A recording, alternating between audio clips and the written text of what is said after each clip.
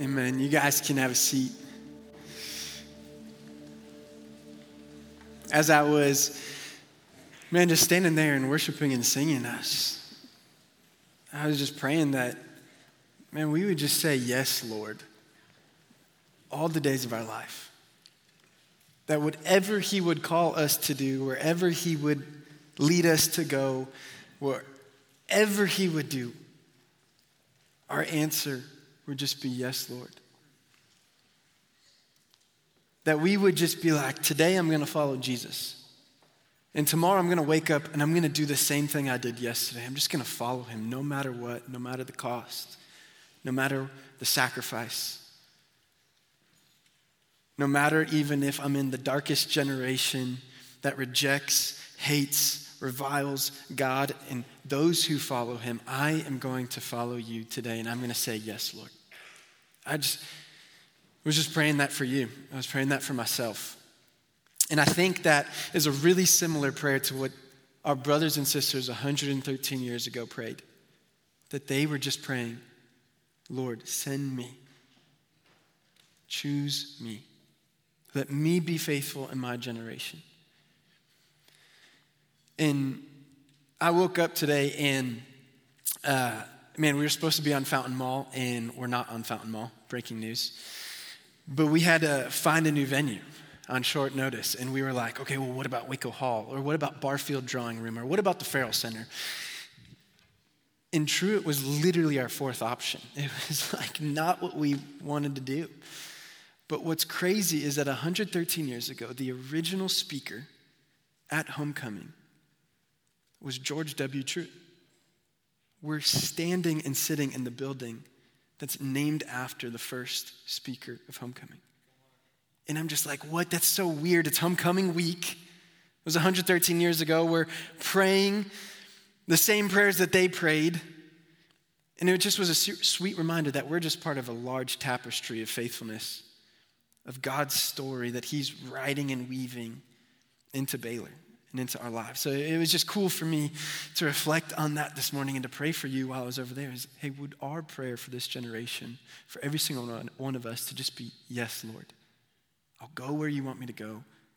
I'll do what you want me to do. And the goal is not to have a seminary named after me. The goal is to be faithful. That I can live, die, and be forgotten and be okay with that because that is faithfulness. Anyway, that's a pre-sermon to the sermon, so I'm just going to go to my notes. But tonight has been a clear theme of prayer. That, we've gotten to pray for past, present, and future Baylor students, and that's been sweet. And with the time that I have, which is not a lot, I'm going to try and cover 4 points on why we pray. Now, notice usually you probably be like, hey, how we pray? And we've kind of skipped that part. We've just let you go for it. And it's like, you know what? Figure it out while you're going. But for the next couple minutes, we're going to talk about why we did what we just did. And what the purpose of it was. And what does Scripture say about prayer? So as I was preparing for this message, I was just thinking about stories or illustrations or how to start, and I thought of 7th grade English class. I don't know what you guys did in 7th grade English class or what that was like for you, but I had a sweet teacher. Her name was Mrs. Isley. She was mid-60s, faithful woman of God, loved the Lord. I went to Christian private school K through 12, and Mrs. Isley would start every 7th grade English class with prayer. So she'd ask the class, hey, are there any prayer requests? And she would just be faithful and intentional to pray for every single prayer request that was mentioned. That's amazing. But put your mind inside of a 7th grade middle school boy. Okay, maybe some of you are tracking with me. Mrs. Isley prayed for every single prayer request that was mentioned. So me and my buddies, we got together one day and we just said that we're going to make up as many prayer requests as we possibly can. And we're going to do this every single day because I wasn't a math major, but I understood that if Mrs. Isley prayed longer, class would be shorter. Okay, so you're picking up what I'm putting down, you're understanding. And that was terrible enough, but it gets worse. So not only did we do that, we just lied to our teacher, but we decided to make some games with it. While Mrs. Isley would pray, we would try and throw pieces of paper in her hair. We would try and steal things off of her desk while she was praying without anyone knowing. And then the worst thing of all was we would take the clock off the wall and change the minute hand and make class even shorter. So she just thought she prayed the entire time. And she was mid-60s, so she had no idea.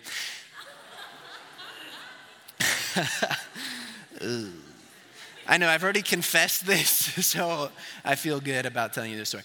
I've never told her that, so I'll call her after this. Anyway, so that's not the point. The reason I tell you this story, the reason I start there tonight is because a lack of desire to pray is an indicator of a lack of intimacy with God. A lack of desire to pray is an indicator of a lack of intimacy with God. You see, me and my friends wanted nothing to do with God. We wanted to spend zero time with him. Prayer was boring. It was a burden. It was something that prevented us from getting to the things that we actually wanted to do. And we wanted nothing to do with God, and we got nothing of God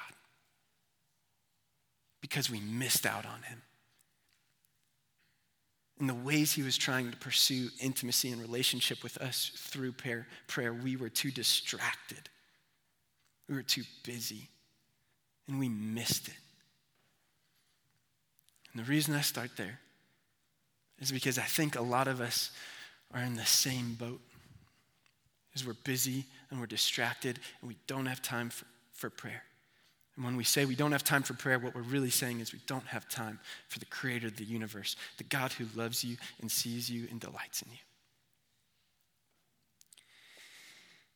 And my concern is that in 113 years, if that trend continues, there won't be another night like this, where there won't be a generation of Baylor students who want to petition the Lord and seek his face in prayer because they have failed to seek him, seek intimacy with him through prayer. So tonight we're going to look at 4 points quickly, and we're going to look at the 4 reasons why we pray. Before we get there, 60 seconds, I want to tell you what prayer is. And as best I can in 60 seconds, so here we go.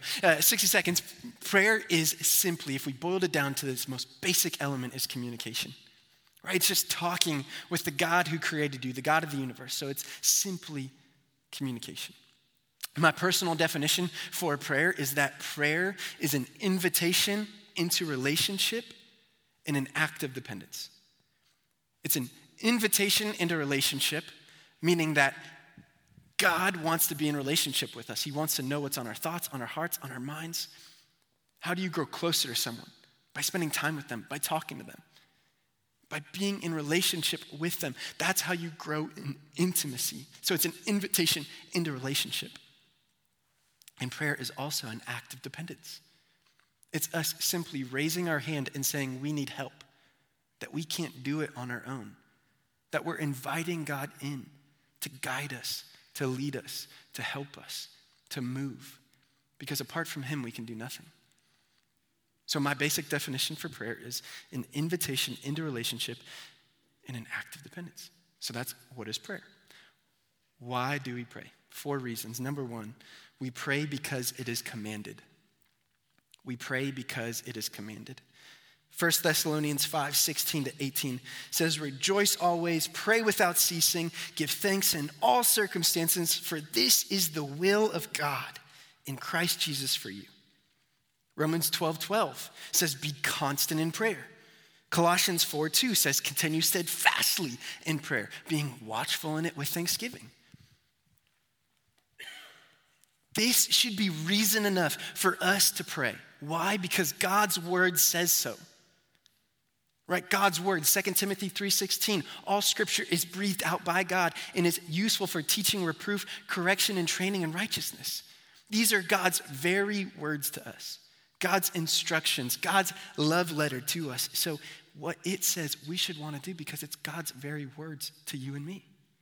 So that should be enough reason because God tells us to, because God says so. But 1 Thessalonians, right? It also, did you catch this? 1 Thessalonians tells us that this is God's will for our lives.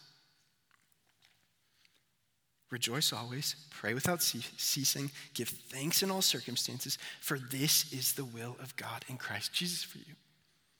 His will for your life is to pray, to be close with him in relationship, to grow in intimacy with him in prayer, through prayer, by prayer. That you would come to him at all times for all things because he loves you and adores you and wants to help you. That's his will for your life. That we would be constantly going to him. That we would be abiding in him and trusting in him with our thoughts and feelings and decisions throughout the day. That it wouldn't just be something we do for meals, but something that we do all the time. Okay, so it's commanded.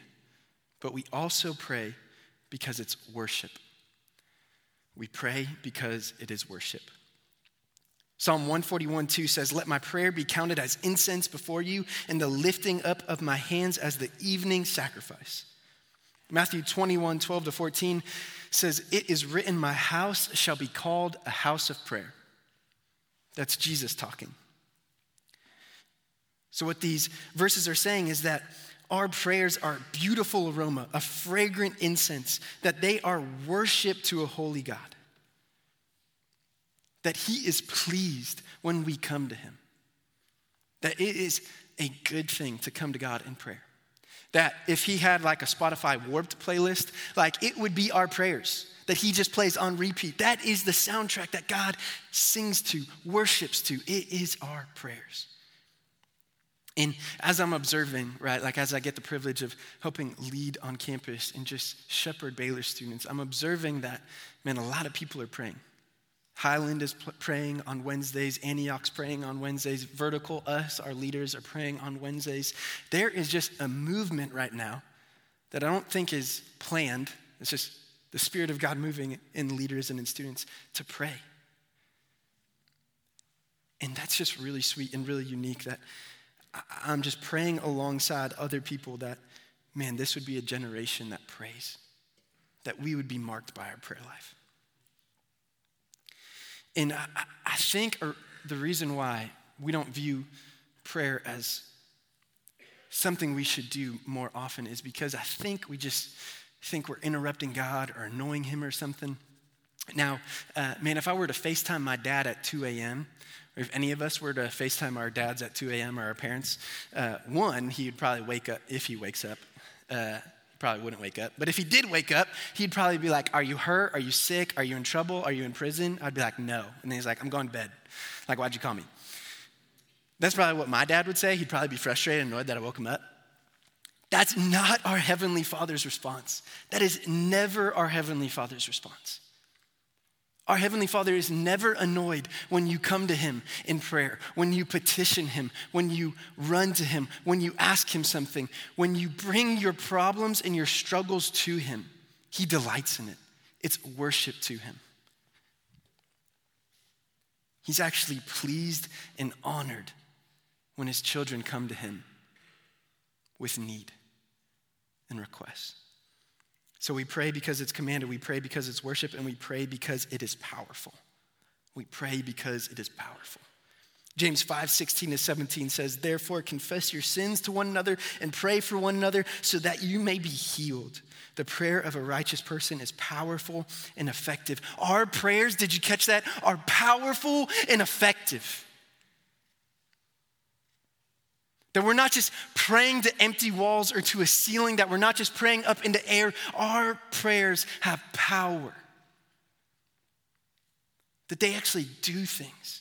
They move things in the kingdom of God. And that prayer is actually the key to unlocking the kingdom. It's the secret sauce. It holds everything together. And that's because it has nothing to do with us. When we pray, we're putting it in God's hands. And God is sovereign, he is in control, and he is all powerful. And two quick things. One, God hears all prayers, right? So God hears your prayers. That's how we know our prayers are powerful, is because he hears everything, right? Everything, we were all praying at the same time, which is really confusing for me. He heard everything clearly, no fuzz, no static, heard every word. And hearing doesn't mean answering. Hearing means nearness and closeness. Hearing means nearness and closeness. It means that God is near to you. He's close to you because he loves you and wants relationship with you. So, I just got married a couple weeks ago. My wife loves to have conversations with me in different rooms. I don't know if you guys are like that, but I'll be in the kitchen, she'll be in the bathroom, and I'm like, she's asking me a question or something, like, I can't hear you. Like, you're in a different room. Like, either you need to come into this room or ask me to come in there. And she's too far away, I can't hear her. God is not distant. God is never far off. Our God is near, and he hears all of our prayers. Not only does he hear all of our prayers, but he answers every prayer. Now, he might not answer every prayer in the way that we want, expect, or desire, but God answers every prayer, right? Isaiah 55, 8 and 9 just says, for my ways are not your ways, and my thoughts are not your thoughts. For as my ways are higher than the heavens, so are my thoughts than your thoughts, and my ways than your ways. God is all-knowing. He's all-powerful. He is in control. And we might not know what he's doing and what he is up to, but we can always know that he is working for our good. We can always know that he's working for our good. That when we pray, he moves. And when he's moving, he's working for our good. And then finally, point number 4, we pray because Jesus prayed. We pray because Jesus prayed. Mark 1:35 says, and rising very early in the morning, while it was still dark, he departed and went out to a desolate place, and there he prayed. Luke 6:12, in these days he went out to the mountain to pray. Luke 5:16, but he would withdraw to desolate places to pray. All these scriptures point to the fact that Jesus had a habit of prayer. These scriptures also point out the fact that Jesus himself felt that he needed to pray before going out and doing anything that day, doing any bit of ministry, teaching any message. He felt like he needed to pray. Now think about that, what I just said. Jesus felt like he needed to pray every single day. Jesus was 100% man and 100% God. And he felt the need to pray every single day. How much more should we feel the need to pray? To do anything for the sake of the kingdom or for the glory of God. So we pray because it's commanded. We pray because it's worship. We pray because it's powerful. And we pray because Jesus prayed.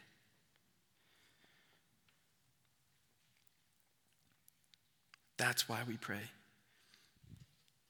Because if we don't pray, if you do not pray, you will become prey. Do you know what I mean by that? If you don't pray, you will become prey. You see, there's an enemy who wants to distract you, discourage you, destroy you. There's a very real enemy. All of us, all believers, have a big bullseye on our back. And he is seeking to take us out with anything, with any distraction, with any discouragement. And if we do not pray, if we do not constantly go to our Father in prayer and cast our anxieties on him and ask him for help and petition him to lead the way, to show us where to go and be faithful and what to say yes to, we will drift in our intimacy with him. I have this article. It's just this printed article that I found on Desiring God a couple years ago. And I printed it out and I put it on my desk. And I literally grabbed it this morning. And it just sits there every morning. And I'll look at it and I'll pass by my desk and I'll look at it and sometimes I'll read it. And this article is titled, Keep him from his knees. 5 ways Satan silences prayer. I'm not going to read all 5 points. We don't have time for that. You can look it up. But the reason I just highlight that again is because this is very real. It's like, man, the enemy wants your prayer life. He wants you to think you're too busy, that you don't need it, that you've got it all figured out, that you can be wise in your own eyes, that you don't need to invite the Lord into it. And he wants us to forget about prayer, to neglect prayer. And what one generation tolerates, another generation will forget about. And that's why this is so important, for us to understand why we pray and how to pray. Is so that when we have kids or grandkids, they know how to pray because their grandparents and their parents were fluent in prayer. I just pray that it would never be true of us that they don't know how to pray because we didn't teach them. I pray that we would teach the next generation to pray, the importance of it, why we do it, the desire for it, the intimacy that with God that we get because of prayer. So that's why we pray. It's because there's a very real enemy who wants to distract you and discourage you. And there's also a very real God and Father who wants your heart more than anything and desires intimacy and relationship with you. Let's pray.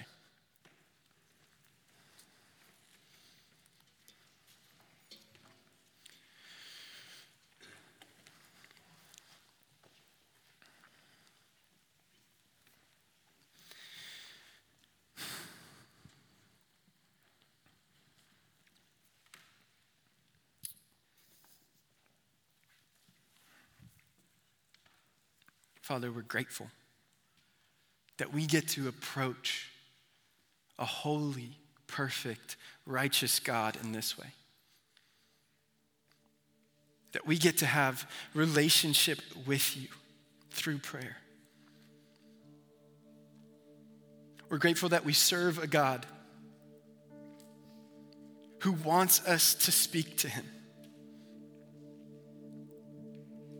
who doesn't want us to stay away from him, but who wants us to draw near to him.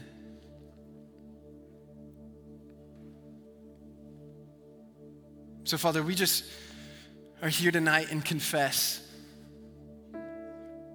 We confess our lack of desire to pray. We confess that we don't pray in the way that we should. We confess that we don't know how to pray the way that you taught us. We confess that we don't have a heart for prayer. So, Father, would you work in our hearts? Would you remove barriers? Would you break down walls? Would you give us a heart of prayer?